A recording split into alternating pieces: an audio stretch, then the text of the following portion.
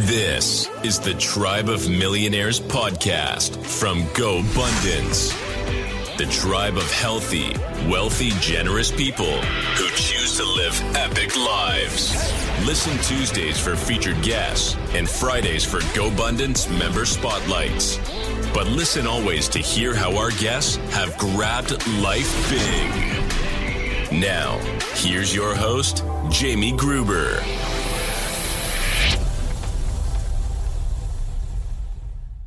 What's going on, everybody? Welcome to the show. I am stoked about today. This gentleman was introduced to me through a mutual friend, a GoBundance member named Doug Spence. Give him a follow at Honor and Equity on Instagram. Let me read this man's bio. His name is Aaron Hale, and after serving 14 years in both the Navy as a chef to the commander of the U.S. Sixth Fleet, and then transitioning on to become an Army team leader in one of the military's most dangerous jobs, EOD, Explosive Ordnance Disposal. Staff Sergeant Aaron Hale was blinded by an IED. Not letting his injuries hold him back, he became an EOD instructor, motivational speaker, mountain climber, whitewater kayaker, and marathon runner. He's a proud husband and a father of a 9-year-old son and the recent addition of identical twins, which is really exciting.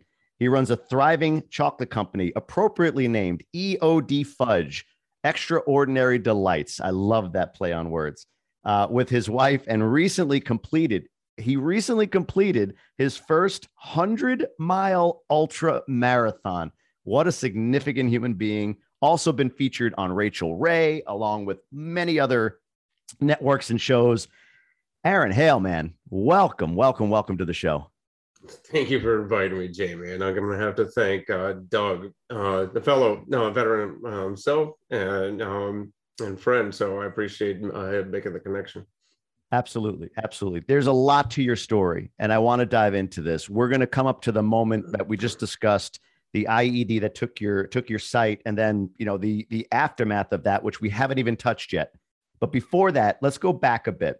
Give us your backstory. How did you arrive at the Navy first? So, where are you from? Kind of take us up to your decision to go into a life of service. Absolutely. I grew up in Akron, Ohio. And I was one of those guys that growing up, I was just talented enough to not have to put a whole lot of effort into just about anything. And if I did, I'd usually charm my way around it. But that worked all through high school. But then when I got to college, everybody who was working hard, quickly passed me by. And the All-American slacker had to find a new course of action. So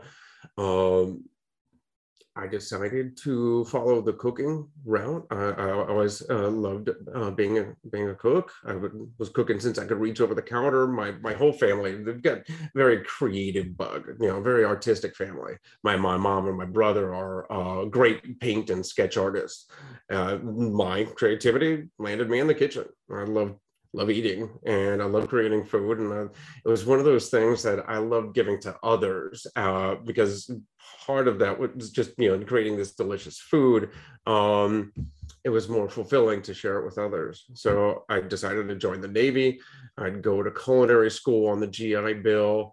And while I was in the military, I might as well, get some more on the job training by being a cook. So, in a few years, I'd earned my way up to cooking for the Admiral of the Sixth Fleet in Gaeta, Italy. So that's how I joined the military. And actually, up until I was like 18, in fact, up until about a month before I enlisted, I absolutely knew I'd never be in the military. But my first attempt at college, it just turned out differently. And in fact, after joining the military, there was this, of course, transformation. It was not about me. First I learned those things that helped me be a better person. I learned the core values of the military. I learned, of course, the discipline and work ethic and all those things I was lacking in my, earlier years. But then it stopped being about me, less about me and more about, others, the service, my fellow service members, and about a bigger picture. And I took even more pride, not in my accomplishments, but the accomplishments of the team. And I fell in love with my service and the military. While I wasn't in Italy, this was about 2004. Both the wars were in full swing. But I found myself, I was cooking for the Admiral, floating around the Mediterranean, visiting all these incredible destinations in Europe and the Mediterranean. And I was watching the battle unfold. I was watching the wars, Iraq and Afghanistan, on CNN. And I just felt a calling, a new direction, because of my love of service. I felt my talents, my abilities could be better used in a different capacity. So that's when I discovered EOD.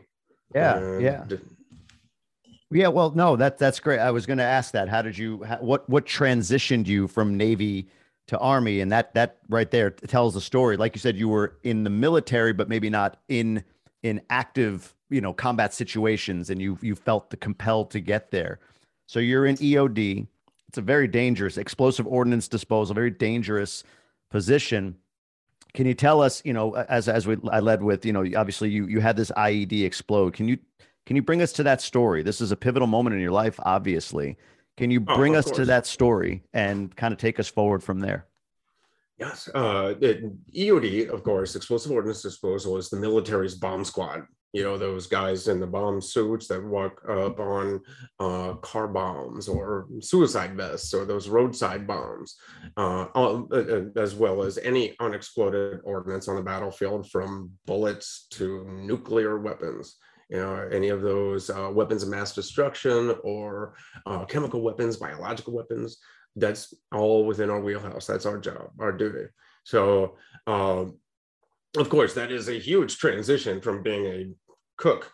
So sure. I tell people I got my first confirmed kill with a cheesecake and decided to start saving lives instead. But the truth was, my first deployment, I deployed as a cook. I was running a chow hall out there. I went from cooking for the admirals and his top brass, maybe 25, 35 at a time, to 500, 600, 700 NATO troops in the desert of Afghanistan. And while I was there, I met some EOD techs, and I started learning all about their job. And it's amazing, just the the mission pace, the technical aspect of the job, the fact that they're first responders and lifesavers on the battlefield. Something clicked. It was just exactly the calling I was looking for. So when my time in Afghanistan was up and I returned to the United States, I switched jobs. In fact, I switched uniforms. I went from the Navy to the Army. I trained up as a soldier. Then I trained up as an EOD technician. And after that, I deployed once to Iraq and once more to Afghanistan, but this time in a different capacity as an EOD team leader. EOD teams, they roll in 2 or 3 person teams, and the team leader is actually the one that gets in the suit and makes that long walk. So I was about 8 months into this 12-month rotation. I just gotten back from a 2-week R&R vacation back home, and it was the holidays. I got to see my son, my oldest, turn 1 year old. Yeah. And I got to see the whole family gather around for Thanksgiving, which is maybe probably without my favorite holiday, just because you get to gather all the family and friends around and talk about what you're most grateful for. And of course, you get to eat like a glutton. But it was a fantastic last page in the photo album. Yeah. Because when I got back to the battlefield, my team picked me up in an armored truck, and we jumped in a supply convoy to head from the airfield back to our command outpost, where our area of operation where we were working. And along the way, there was a call, an IED was on the side of the road, and they needed us to get to work.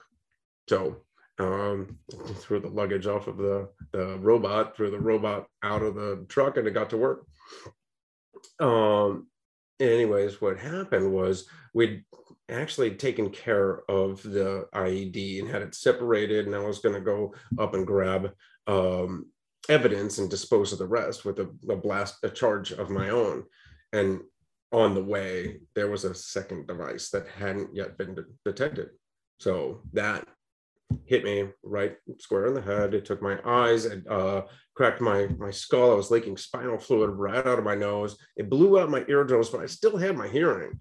But within 48 hours, I was back at Walter Reed trying to, and I, would quickly discover that I would be 100% blind for the rest of my life. So I was laying there in the hospital bed trying to figure out, what just happened. That was so fast. Sure. And here I am in the dark, and those demons, I call them the demons, they try to creep in, the what ifs, the why me's, all that self-defeating mentality, that victim sense of self, that the world is happening to you, and what just happened to me, and why would it happen to me? I did everything I was supposed to, but there's also a whole number of things that affected the change, because I didn't let that victim mentality, those demons in. It doesn't mean that there weren't some really dark days, some really tough times, but one of the things was I was in a hospital full of heroes, everybody going through their own personal struggle, their own personal battle, some with all sorts of different life-changing injuries. I don't have a monopoly on pain. I don't have a monopoly on hardship, and these guys are fighting, and this is my team. These are I'm still a sergeant in the Army. I'm still a father. I'm still a husband, a son. I've all these hats to wear. In fact, my life doesn't even belong to me. It belongs to all of them. And if I would ever decide to go down that dark spiral of depression and where so many of us make those awful decisions that are permanent, I would have to do that by community anyways, but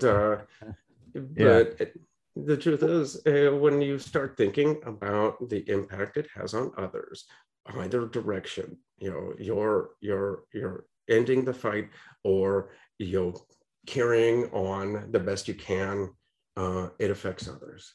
So at that very moment, when I realized everything else that was going around in my world, that's situational awareness, and how my life, in the decisions I make every single day, including that one most important one, that moment I decided that if I was going to be a blind man, I was going to be the best damn blind man I could be, and I got to work. Amazing. That's just incredible. I want to go back to the moment that this happened for a moment, just not to get into too much detail, and then we'll come back to where we are right now, because I want to kind of advance the story.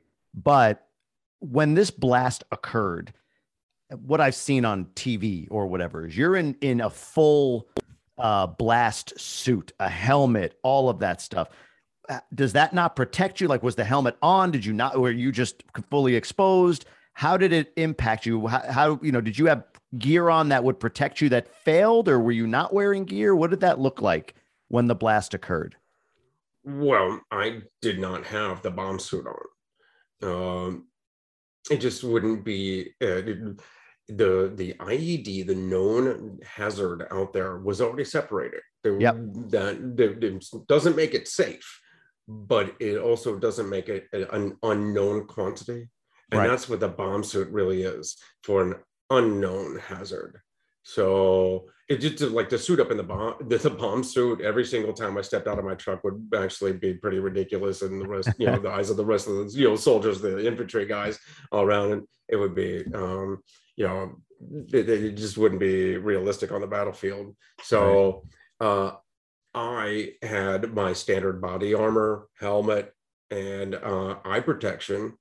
As well, gloves and other sorts of, but I was just carrying, I didn't have the bomb suit. I was just carrying my evidence collection kit and a metal detector to head down towards the IED. Just along the way, it was a split second after my metal detector tried to tell me something very, very important. Boom. Yeah. Life changes in a second, right? Is the lesson in that. Life changes, and for you, dramatically in a moment. So from the time that happened, you're collecting your thoughts, you're brought to Walter Reed. And you said, I don't have a monopoly on hardship and pain. I mean, that's such a perspective changing quote. That's a gift you just gave me. I love that quote. So thank you. How long did it take for you to get there? Was this fairly immediate? You mentioned dark days. How long were you in, Walter Reed or in recovery? And what was the time frame for you to get to this place of, I'm going to be the best damn blind man in the world? Like, how long did that take for you to get there? If you can kind of share a little bit of that. Thankfully, it didn't take me very long. Wow. It just between my incredible family and my super optimistic mom, who is actually unfortunately been through this before, with my brother, who is actually is injured far worse than I was in a automobile accident years before me. And so she comes walking in and said, "This ain't my first rodeo." And my sister, who is actually a pediatric ER nurse, trauma nurse, ICU, and she, both of them would just fielding, like translating the doctor's jargon and holding all their feet to the fire, and just you would think they're the ones in the military, but and my family, incredible support, the support of my fellow service members up and down the hallways. In fact, there was a Sergeant Kyle Vickers, who was another EOD team leader in my company, who was injured just 2 weeks prior. And he was, he's a good buddy, still is today, but he came wheeling in his wheelchair, just 2 days after I'd arrived, with a smile on his face. And that was the first time I realized I can hear people smiling. You know what I mean? And wow, all these people around me helped turn that darkness and help point me in the right direction. So you had a mother and a sister ready to roll up their sleeves. They knew what to do. They were equipped to help you. Wow, that's just incredible. And I know from that point, from researching your story, you started to do things like running at this point, right? Okay, you're blind, but you can run. I think you called it more of a team sport, right? Running became a team sport, but you could still run. But right now, as I talk to you, and for those that listen to the podcast, I might sound a little different, meaning I'm being a little bit more deliberate with my words. I'm being a little bit more deliberate with how I say what I say, because you had another incident pop up. Can you take us to, you're leaning into your new life as a blind man, Then Well, what of happened? course, the very first steps were to get out of Walter Reed and heal. But after the surgeries and the attempts to save one of my eyes that failed, they had to patch the skull fracture so I just stopped leaking spinal fluid. And of course, that's a direct line for bacteria or germs or, infection straight into the brain. Sure. So they patched that. And then as soon I started, once it was the recovery time period was over, it was into rehabilitation. It was, and literally it was just going to blind school. And there's VA blind rehabilitation centers all around the country. There's about 14 or 15 of them. I went to Augusta, Georgia.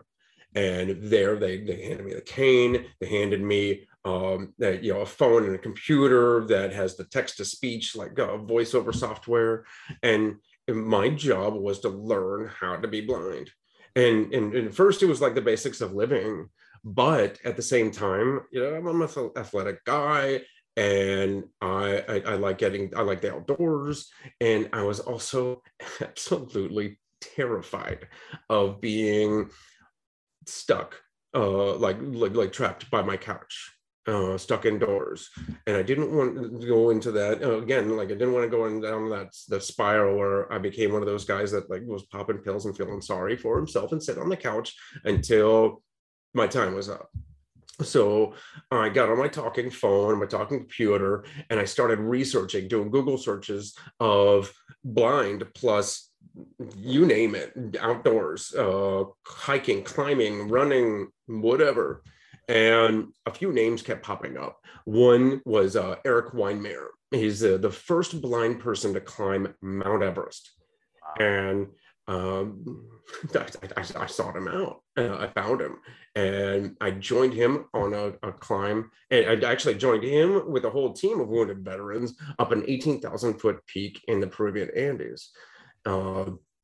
Another name, Lonnie Bedwell, who is the first blind person to kayak the entire Grand Canyon in a solo boat. I found him, and we went kayaking together. I did class 3 rapids in Yellowstone. It was amazing. And just I found this this new passion for finding new challenges.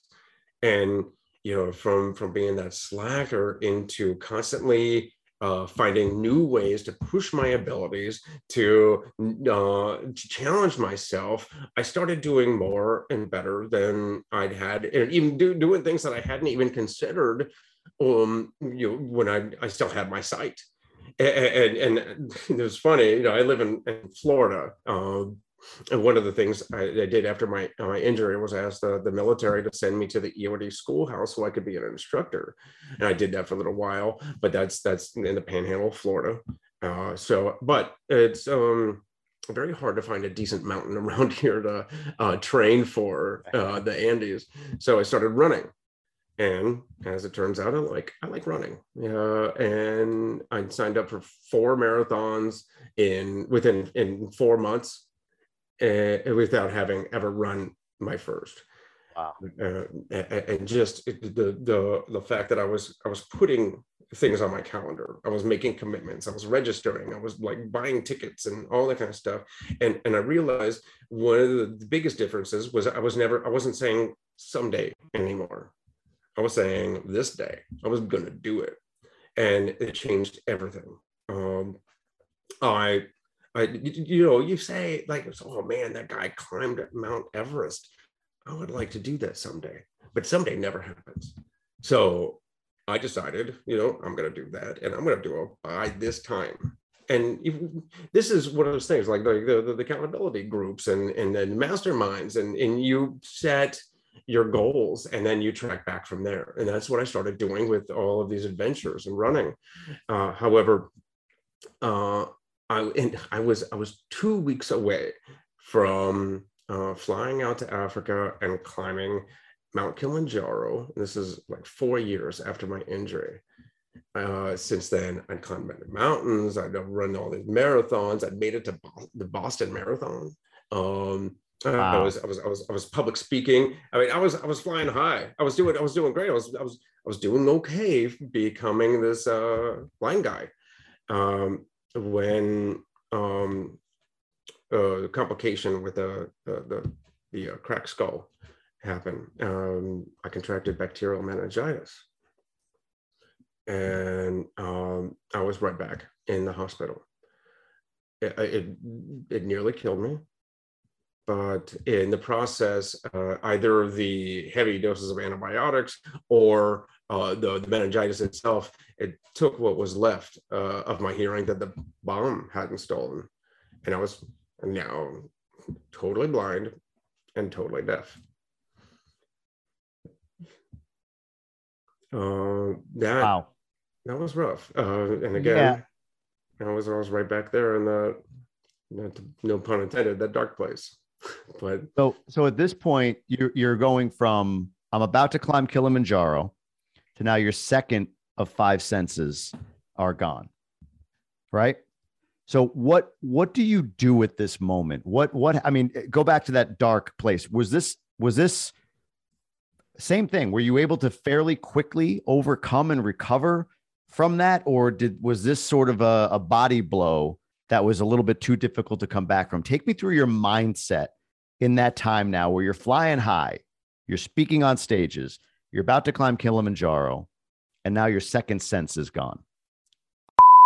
What's going on, everybody? It's Jamie. I'm jumping in real quick here because some people are listening to this podcast thinking, man, I hear this guest, I hear what they're talking about. This whole GoBundance thing sounds pretty cool. I'd love to be a part of that. And I would say to you, if you are qualified to be part of GoBundance, you're a millionaire or accredited at the very least, jump onto GoBundance.com and just put your application in. You'll get on a call. It might even be with me where we can talk about what you're trying to do, what you're trying to accomplish, and what it is to be part of this community in depth.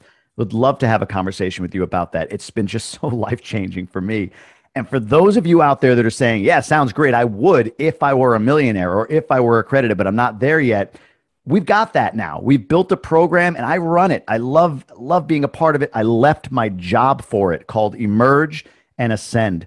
Emerge is where you got to start. It's a 12-week intensive sprint goal-setting course. You're going to get curriculum every week. You're going to get live intervention every week. You're going to get connection with GoBundance members every week. You're going to get accountability from like-minded people every week.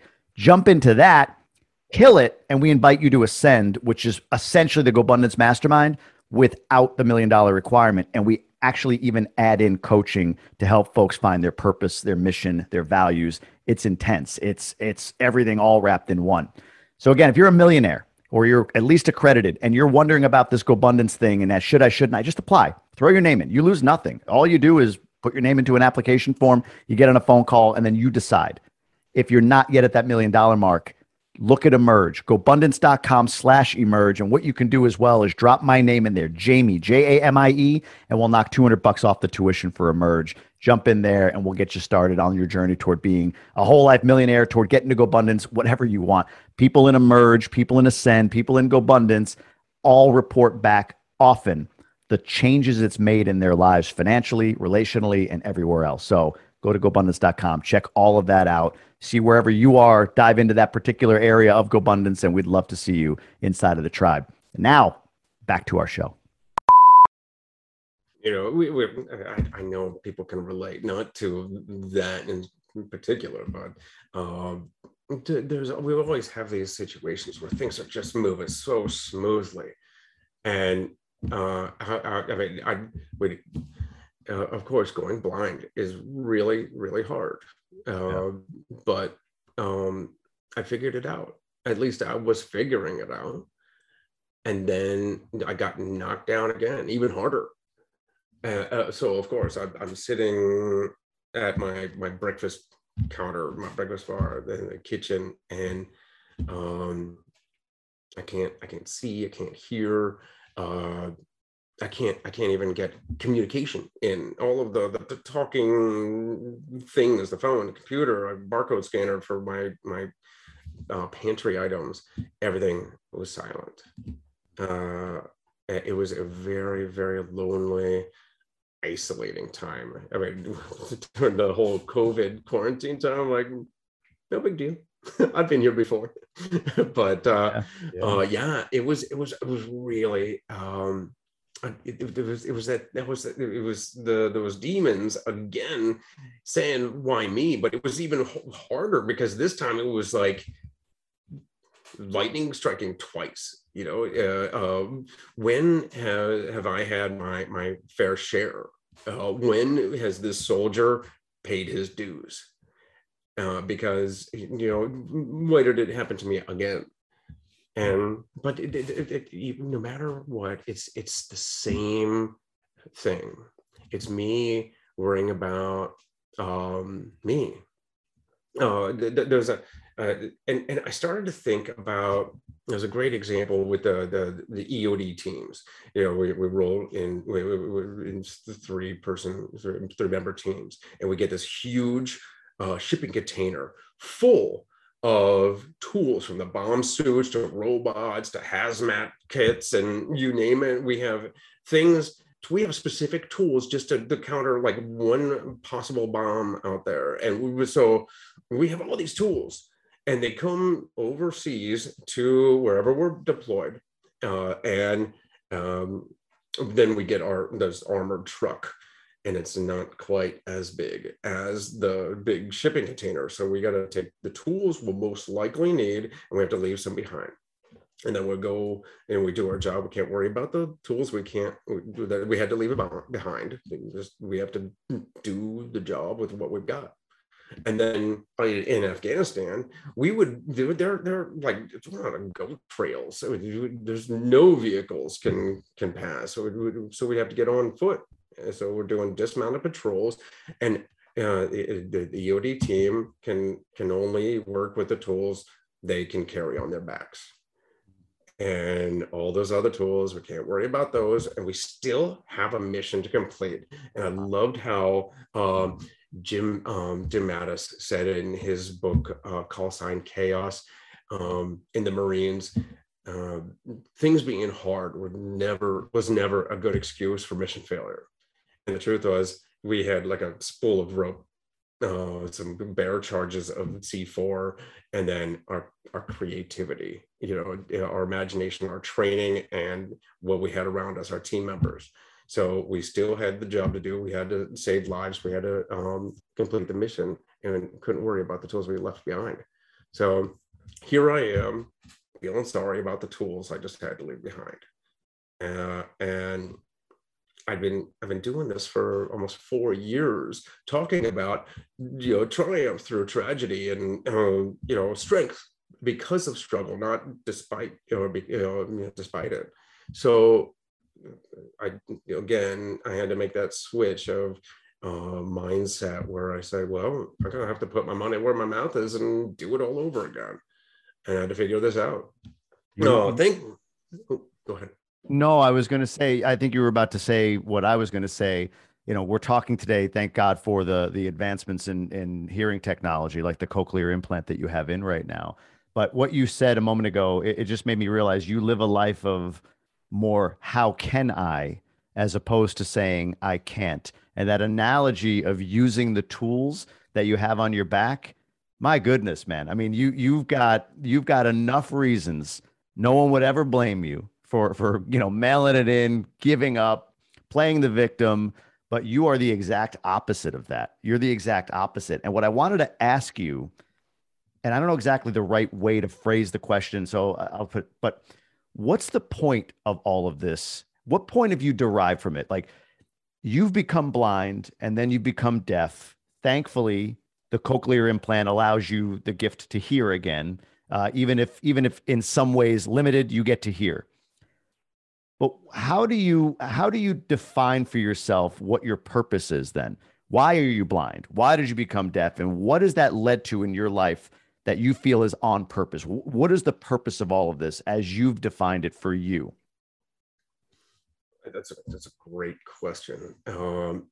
First, I had purpose before these injuries, as illness. I mean, like I said, a family that I'm responsible to and I'm responsible for.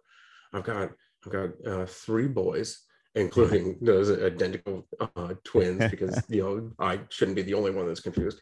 And I need to be the best father I can. I need to be the best husband I can. It doesn't mean I succeed every day, but part of my purpose is to make sure that my kids can always look to me and hopefully see a hero. And I'm not talking about the battlefield warrior. I'm talking about the father hero, and say that my dad can do anything, and so what can I? So that's the major driving factor. But also, my experiences, like everybody else's, are a gift that we need to share with others. Now, yeah, it's a bittersweet gift, but for sure. But I remember somebody saying something along the lines of, and I'm terrible at remembering quotes, but they said that your struggle, the story of your struggle could be the blueprint for somebody else's survival. So if I can share my story, and if I can continue to succeed and find the way to find these challenges and figure them out and do better each day, and I can tell others about it, then maybe I can help them through their difficulties. Yeah. And you've definitely have done that. You've definitely inspired a lot of people. Do you ever think in terms of, anything you would change? Would you change anything? That sounds like a ridiculous question on the surface to me. Of course you would want your sight and your hearing back, but that's not the story of your life. Do you have those moments? Would you change anything? Do you feel like where you are right now is a blessing, a curse? Is there anything you would change about your life given where your life is right now and where you see it headed in the future? It's always that the two sides of a coin, and how you choose to see it, your perspective. Right? It could most certainly be a curse, but if I consider it a blessing, if I just decide it's a blessing, then that's what it is. It's my gift, and I can use it however. From there, I can make different other decisions, and so what would I change? I don't know. I believe I've become a better person after my injuries. I was more of a selfish person, and now I'm more of a giver. I didn't have a whole lot of ambition early on, and now I try to find new challenges and new opportunities each day. And the thing is that I learned that accomplishment is addictive.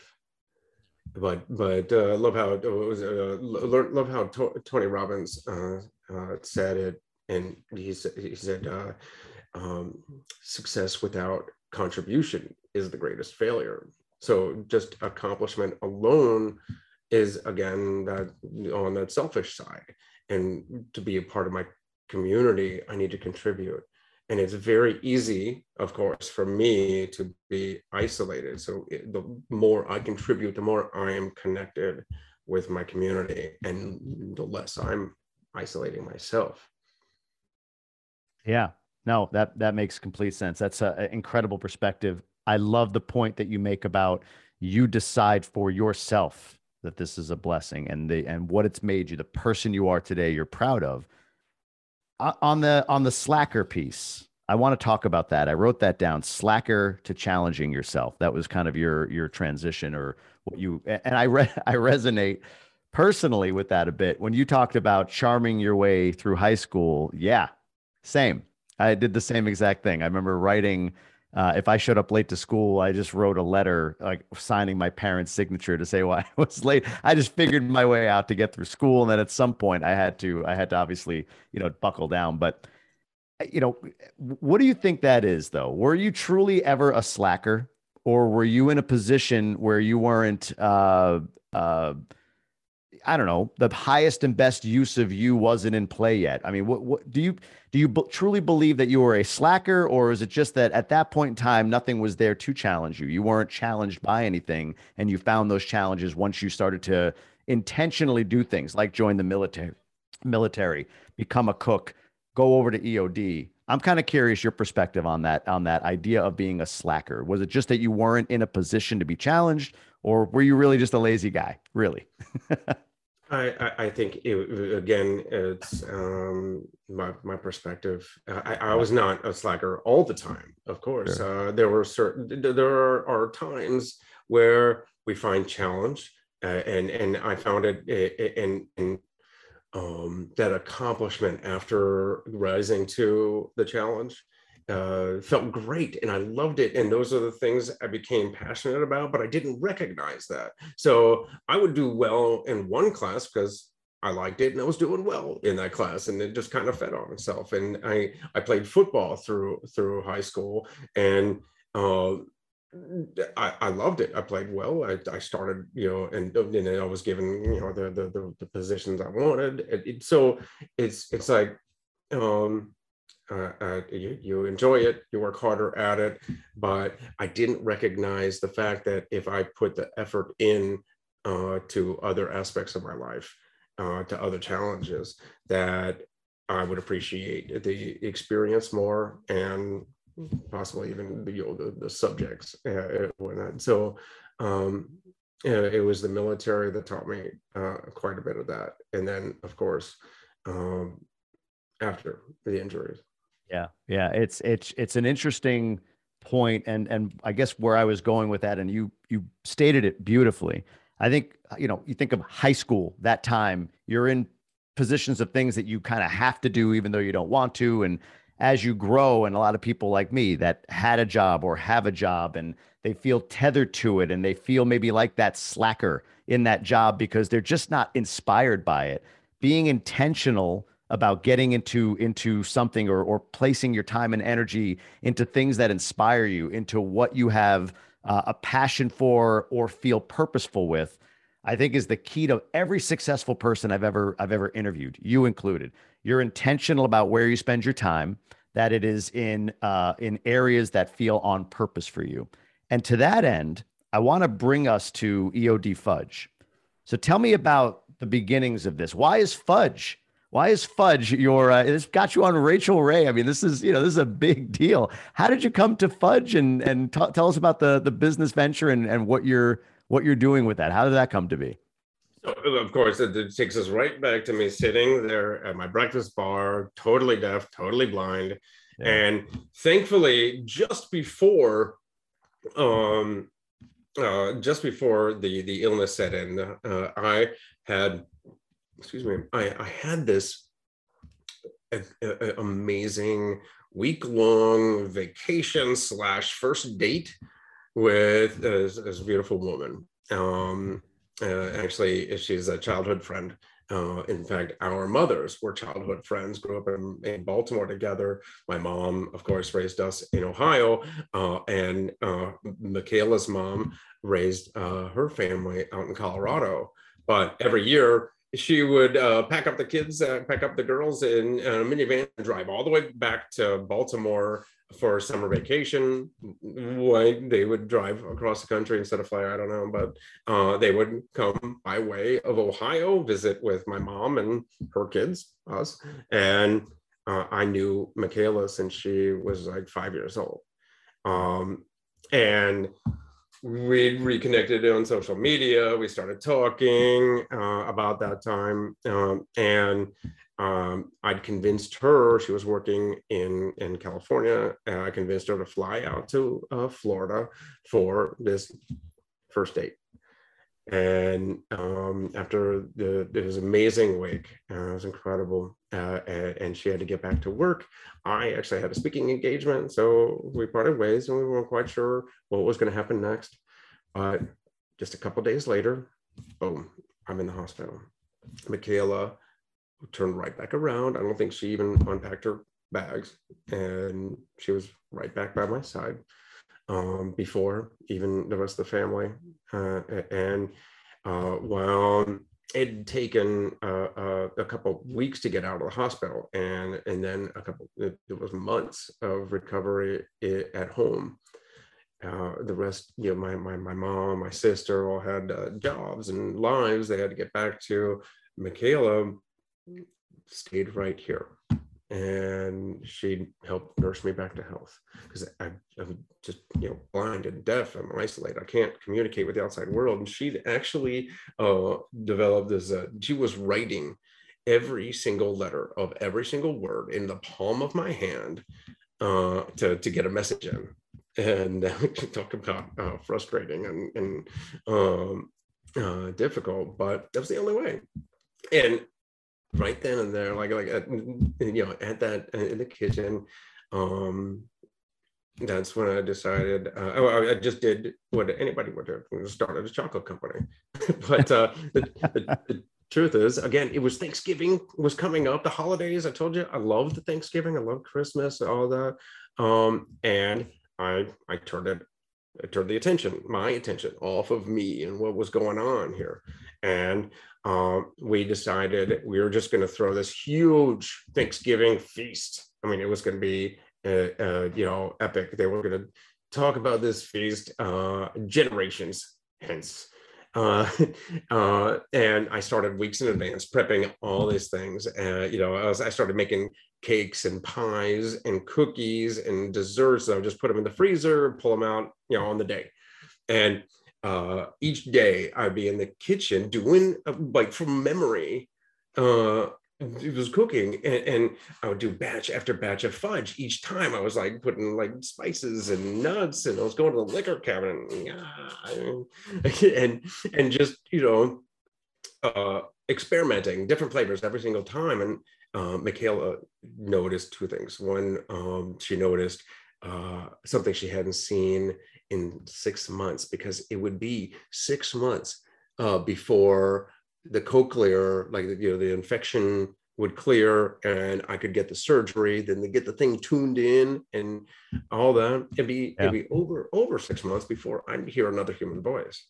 But in 6 months, it was the first time she'd seen a smile on my face. And the other thing, the second thing she noticed was fudge piling up. So she started staking it out the front door. You don't really have to be real stealthy around a blind deaf guy. But she was giving it away. She was giving it to the neighbors and friends, and they started coming back and asking for more and saying, can we buy this for our birthday party or baby shower coming up? And of course, the capitalist in me said, well, of course you may. And Extraordinary Delights was born. EODfudge.com. I love it. EODfudge.com, and on Instagram at EODfudge. I was telling you before we jumped on, I was on the website about to order my first batch. Who doesn't love fudge? So we're going to get some in the Gruber house old here for the holidays, but an honor to be able to do that for a hero, somebody who's an absolute hero and a veteran who served this country incredibly. So it's going to be an honor to order it. A couple questions have popped up as I was thinking through and listening to your story. I was writing some things down. One is sort of a one-off. You mentioned about the cochlear, like it took 6 months for the infection to clear, get the cochlear implant, tune it in. I mentioned my mother has one, so I have some familiarity with that. Is there any possibility, any technology on the horizon that might be similar for your ability to see one day? Or is that something that is just not anything right now that you can see, that you know of, that's possible for sight for you? Well, I don't. These are fake eyes. These are my prosthetics. I don't have eyeballs anymore. There are doctors, there are researchers that are working on whole eye transplantation. But the problem therein is that you can transplant an eyeball into another human, connect the muscles, connect the arteries and all that, and get the blood flow going. But the ocular nerve is part of the central nervous system, and those they don't regenerate. You burn your finger, you burn the nerves on your fingers, they grow back and you can feel again. You break your break your back, and that's it. Same with severing the connection to your eye. So they can put the eye in, but they can't make it work. They've had some success in whole eye transplants in rats, lab rats, with it's actually a anti-nerve degeneration drug meant for multiple sclerosis patients. However, it's just in that stage. So I don't know. Of course, everything's possible. And earlier I was telling you how amazing medical technology and science have come in just the last few years. So who knows? Who knows? Right. Wow. No, it was just more of a curiosity for me. The other question I wanted to ask is, for anyone going through their version of adversity, I mean, we hear your story and it's, you offer a perspective, obviously, right? A bad day for me is not the same as having your eyes blown out in an IED explosion. At least I think most people would agree that that's not the same thing, but people have their adversity.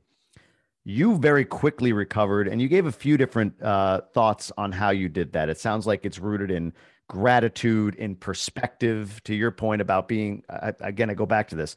I don't have a monopoly on hardship and pain. I think that's such a powerful quote that I wrote down. And again, you gave me that gift. But is there anything else you would say to somebody who might be listening right now and going through a tough time? Maybe it's a breakdown in their relationship or something else that really, is hitting them from an identity perspective. Their financial future is not as certain as they maybe thought. Their business is failing, whatever. Is there any perspective or any advice that you might give, any words of wisdom for somebody going through adversity right now?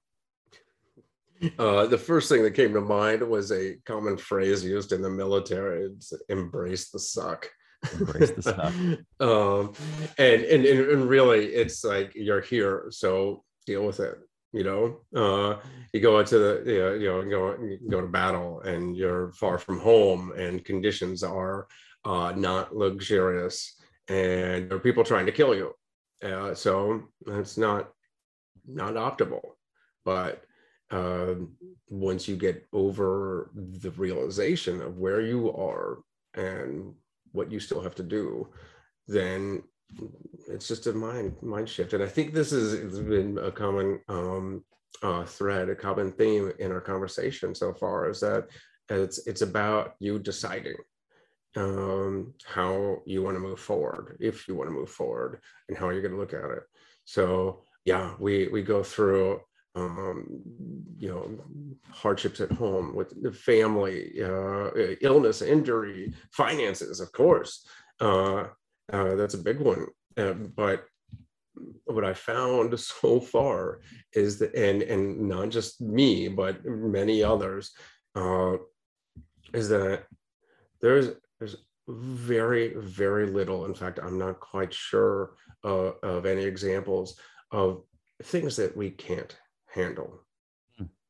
And so first you got to realize that no matter what's laid before you, whether it's financial hardship or it's one big mountain, you can get up to it. You can climb it. You can defeat it. You can find success, and you can rise to the challenge if you're in the right mindset and you're willing to do the work. Wow, that's amazing advice. Is Kilimanjaro in the future? Is that coming? Oh, I would very much like to do that and get back on that course. The difficulty is my next challenge is to figure out a way that I can communicate in less permissive environments because of my hearing. Before, being blind, just challenging and possibly dangerous in its own right, but sure, I could still communicate with my team and take direction. Once that communication's cut off, it becomes even more of a difficulty and a little more difficult, or a little more dangerous. Yeah. Also, when I lost my hearing from the bacteria, I also lost quite a bit of my vestibular balance, my inner ear balance. So I'm actually a little wobbly on my feet. And I've trained my muscles to compensate, but it actually takes more energy and it burns me up a little bit quicker. And that's another challenge. But that balance thing, I think that's definitely more that's more possible to overcome. But the hearing part, the communication part, that isn't just dangerous for me, but it's dangerous for my team. So absolutely, I'm not cutting anything out, any possibility out, but that's it. Makes sense. Well, I've kept you past our time, and we didn't even talk about you're in real estate now and all these different things that you're doing. So we'll have to do, if you're open to it, a part 2 and get caught up on the next version of you. I would love to have you back. But besides the website, we talked about eodfudge.com, Instagram at eodfudge, anywhere else that people should go to learn more about you or what you're doing. Absolutely. During the whole COVID quarantine thing, we also decided to go TikTok. So if you go to @EOD Confections on TikTok, we started a little show called Aaron Hale's Cooking Without Looking. Cooking Without Looking. I love it. And I've seen some of those repurposed as reels. So, and they're good. They're good. I told you about the pumpkin one that I watched. For those listening, he baked a chocolate cake inside of a pumpkin. And this is a man who doesn't have the benefit of sight. Everything from opening the stove. I mean, I'm watching in awe. Like it's amazing your ability to move around that kitchen without being able to see. I can't do anything, and I have my sight. I bump my toe, I burn my finger. You're putting things in and out of the oven. You're cutting the top of this, look like a very hard pumpkin. You're pouring fudge in. You're doing butterscotch drizzle over the top perfectly. It was unbelievable to watch for any cook, but I mean, especially knowing that you don't have the benefit of sight. Yeah, a lot of you can get lost on this man's channel. So be prepared to spend some time there if you're going to go to TikTok or Instagram. So it's at EOD Confections on TikTok, at EOD Fudge on Instagram. Is that correct? I believe most all the social medias, I think it's at EOD Confections. Oh, I'm sorry. I've been saying it wrong. At EOD Confections. My apologies. I'm pulling it up right now to absolutely be sure. And I think you are right. At EOD. Let's do this. EOD. Yeah, at EOD Confections. My apologies, everybody. At EOD Confections on Instagram. So, Aaron, amazing. Thank you so much for taking the time and giving so much insight and wisdom to all of us today, me especially. I appreciate you being here, my man. Well, thank you so much for having me. It was a great conversation. Love talking to you, Jamie. Absolutely. And thank you. I don't know if I've said it, but I mean, thank you for your service. I mean, those words aren't even big enough, but thank you so much for your service. I truly mean that. Very welcome. Thank you. The wrong tribe confounds, the right tribe compounds. Get your free copy of the runaway bestseller Tribe of Millionaires, a $20 value at tribeofmillionaires.com free. Just pay the shipping. That's tribeofmillionaires.com. Thank you for tuning in to the GoBundance podcast. We hope to see you at a live event in the near future. If you're new to us, here's a quick explanation of our programs. Number 1, Emerge, a web-based journey for millionaires to be. Number 2, Ascend, an interactive mastermind, the next stage of our journey. Number 3, GoBundance Elite, the original tribe of millionaires. Number 4, GoBundance Champions, 5 million net worth and above.